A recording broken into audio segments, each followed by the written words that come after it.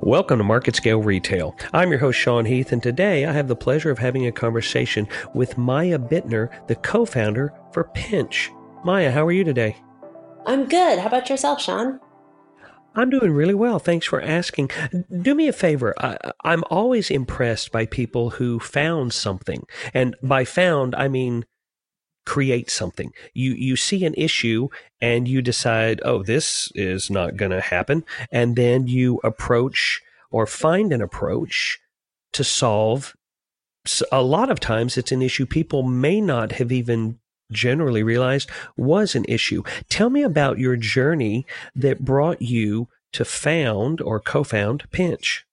Certainly. So when we started, we were looking at financial stability in the United States.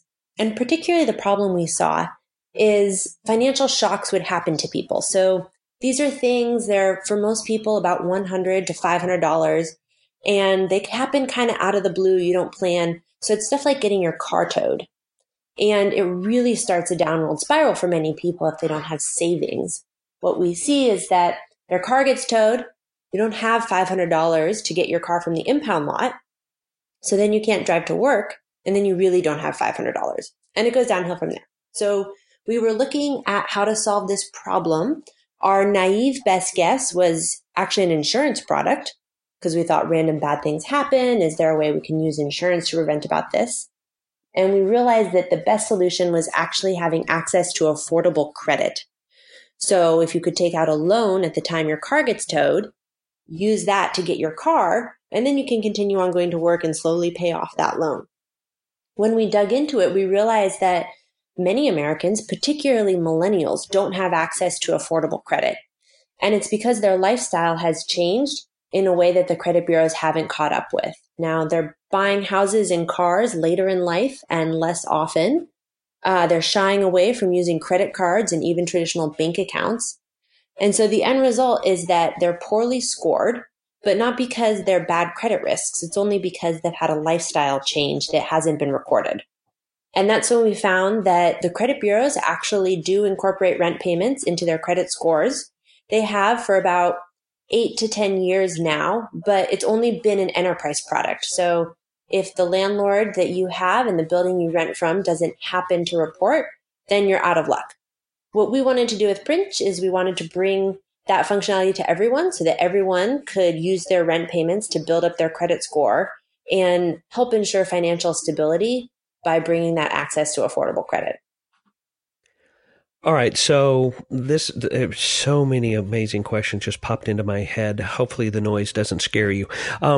It seems as if the current credit approach can't apply accurately because not only has the economy started to go through a change towards a very large gig economy or sharing economy, but society is changing as well in the way that you determine the trustworthiness of an individual financially.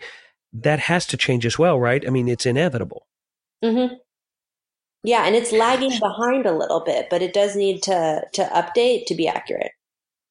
So that's an interesting problem that you have because how can you measure somebody's dependability when they live a largely cash, gig driven career lifestyle? How do you quantify that number or create a score for a person who works in a largely cash based existence? Certainly. So there are a lot of problems with it. Historically, as you know, people had more steady incomes, and you could predict the amount of money that they're making every month easily because it's the same amount of money. When we look at people who have more variable income from 1099 jobs, what we're looking for is how much income can we still predict? So even though they're not making the same paycheck every 2 weeks, we look at how much work is available for them and how much they have the bandwidth to pick up, so that we can still estimate their cash flow. And here at Pinch, we're using some predictive algorithms and some really intelligent technology behind that in order to translate the variable income to get something predictive. It's not as easy as when you have a job and you can say, well, I've made $1,500 every paycheck for the past year, and I plan on continue doing that. But it is still possible using technology and using the software that we've built. The other thing is the best indication of someone's ability to meet their liabilities is whether they've met their liabilities in the past. It always has been. And so that's why we're so excited about rent. Rent is taking on a liability, and how someone pays rent, if it's on time, if it's in full, the type of place that they're renting, how often they switch apartments. All of this can be evidence that you can trust this person with a loan, because they have evidence of meeting their liabilities. One thing that I've always compared currency to is it's an advanced form of bartering. Let's say back in the 1700s in the United States, that you had some butter and I had some corn. I need butter to put on my corn and you'd like some corn to put your butter on. So we trade equal amounts and we decide, oh, well, for this stick of butter, I need 6 ears of corn. You and I negotiate the exchange rate. And that evolved into the exchanged item not being necessarily the goods, but being a physical representation of the value of those goods, meaning currency. Are people starting to maybe break down that currency exchange to a more personal level with regards to an individual's reliability for their financial obligations? Well, are you asking if we're kind of going closer to bartering and less of this mediated currency world? Yes, that's exactly the question, but I didn't ask it nearly as intelligently as you've raised Just it. wanted to make sure I understood. So we do see that. And, much of the technology at Pinch is around verifying someone's liabilities and in what form they're meeting them. And through this process, we do see a ton of bartering, and it's very interesting. So one of our customers, she pays her landlord rent. She pays her landlord rent on a weekly basis, but she gets $100 off for every week that she cleans her landlord's apartment. And so it's this interesting kind of exchange where she can create cheaper rent for herself. But really, historically, we would have used cash for this. You would have gotten paid $100 for cleaning the apartment, and then you could use that $100 towards your rent. But people are just meeting in the middle here. And I think that one of the things I was surprised by, and I'm actually really heartened by, is how flexible landlords are around this. Most people rent from individual landlords. These are mom and pop landlords. They're not huge companies. And in general, the landlords are also, they're just trying to make their way in the world. And they're happy to negotiate on the rent to get other things that they want, whether it's house cleaning, whether it's mowing the lawn, doing repairs around the unit, things like that.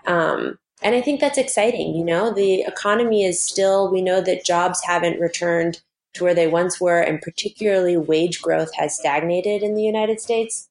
And so to see these kind of informal jobs being created, like mowing the lawn and like doing maintenance, I think is really exciting and a really good sign.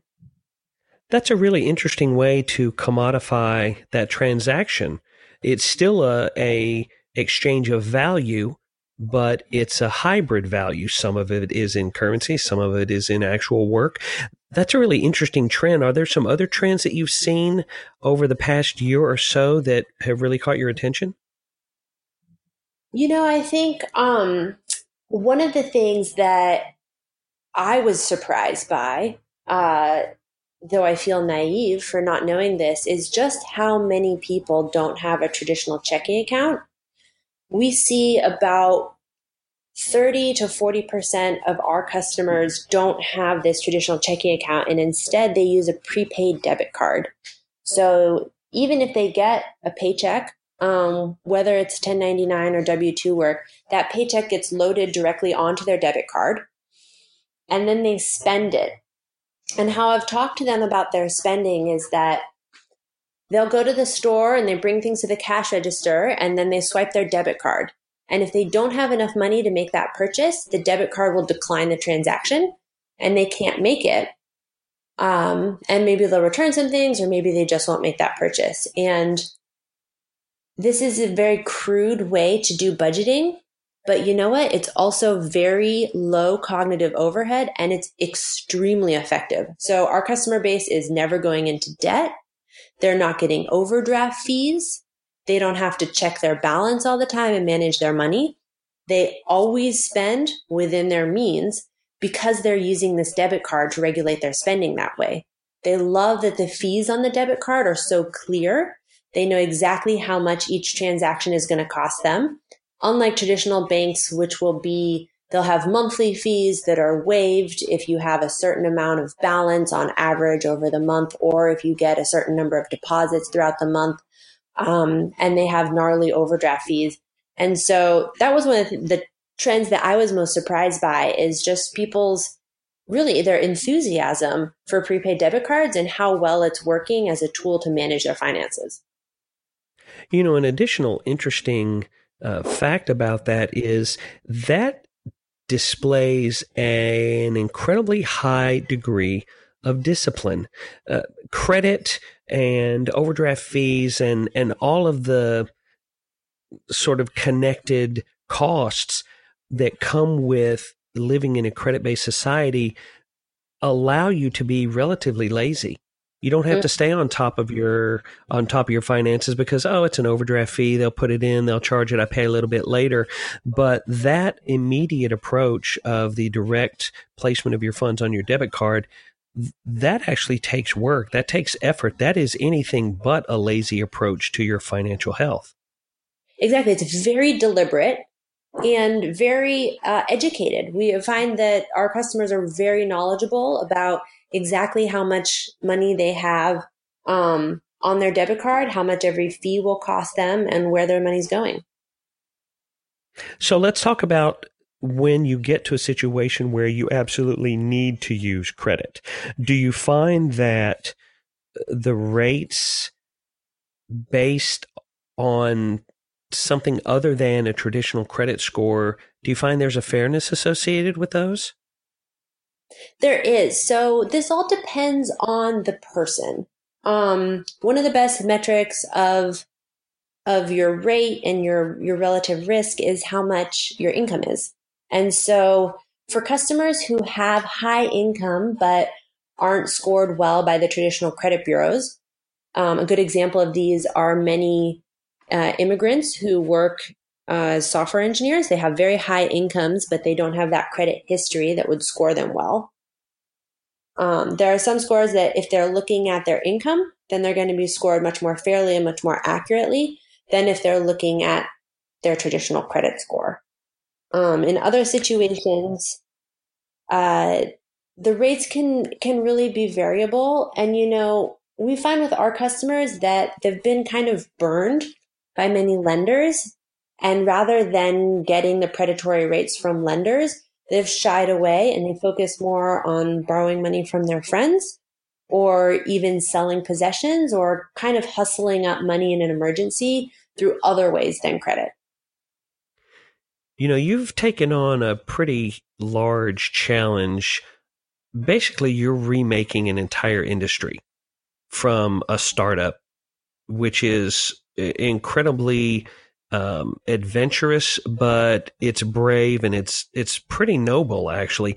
Tell me about some of the challenges that you specifically have to face when you take on a task that is this monumental.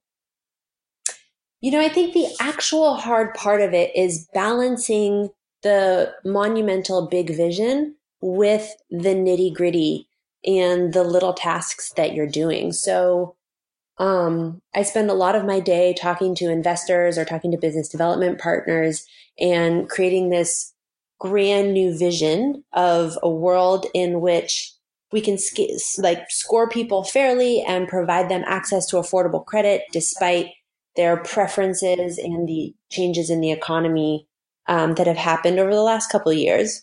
And then I'll immediately take the subway back to my office. And last week, my team and I, we repainted the conference room in the office because it was looking pretty bad and I was embarrassed to have meetings there. So we got out the drop cloth and we taped up the trim and we got the paint and we got rollers and brushes and painted the conference room, opened up all the windows to kind of get some fresh air in here. And then I'm back to doing pitch meetings. And that's a lot of the challenges is really going back and forth between, okay, we have this bad review from a customer that fell through the cracks in this way. And how are we going to delicately handle this one very nuanced situation? And then from my perspective, I'm like, how do I give the support to my customer service managers so that they can build the scalable system and ensure that it's successful for many years to come and kind of architect that and then flip back and forth. So that's the challenge for me, is that I think it's both bigger picture and more details than many people work with. And being able to straddle both is the hardest part of my job. When you create such a large mission statement to address such an important issue as you have, you obviously are going to run into some growing pains. I would imagine building customer trust is obviously that's job one, but also creating a seamless distribution, finding the opportunity to integrate the Pinch app and the powers that come with that into other opportunities. I would imagine you probably are looking at several other ways that you can leverage the power of Pinch, so to speak. Can you tell me, without spilling any secrets that would get either of us in trouble, can you tell me a little bit about some of the things you hope to accomplish in the future, or some of the approaches that you think Pinch can really be successful in moving forward?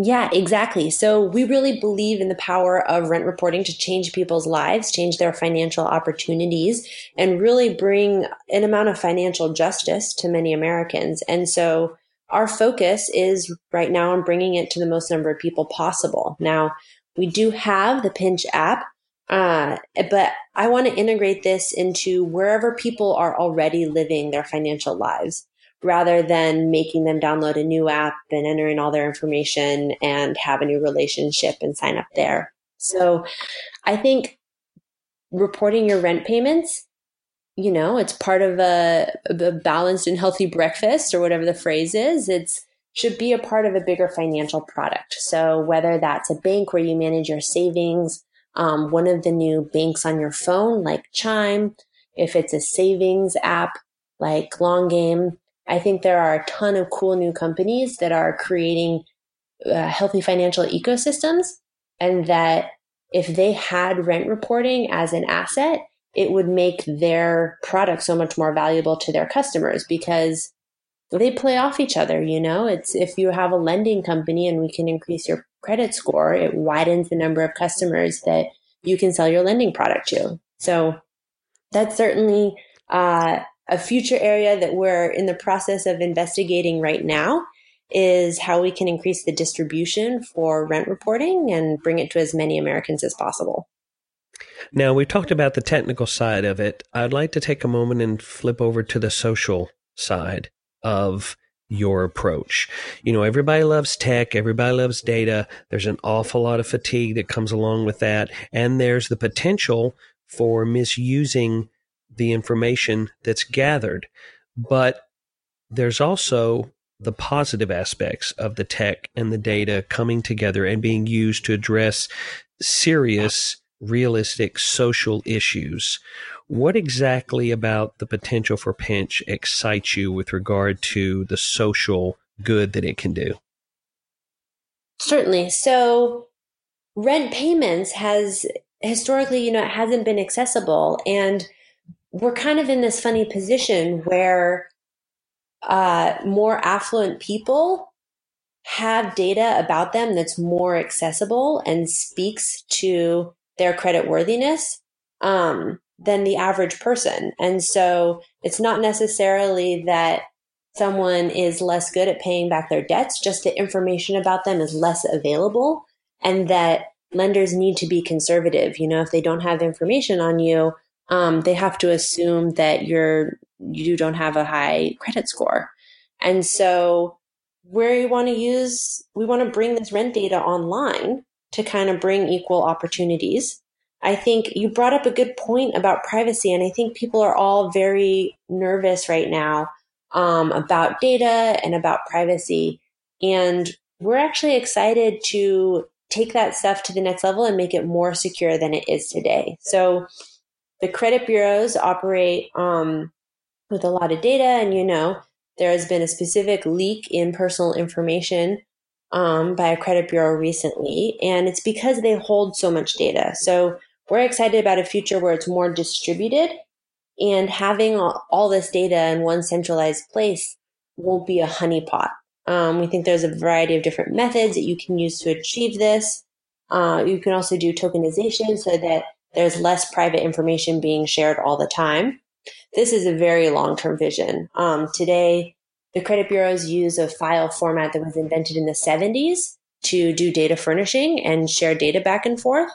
And so while it's as secure as it can be, there are much more sophisticated methods that are available now that I think that we can start building in and use it to protect people's privacy and protect their personal information while making sure the right people have access to it. And we're excited about the idea of a consumer-friendly credit bureau that you can opt in and you can say, share my data with this person, and this person, but not with this company and not with this other person, and really have control over how your data is being used and only use it in situations where it benefits you.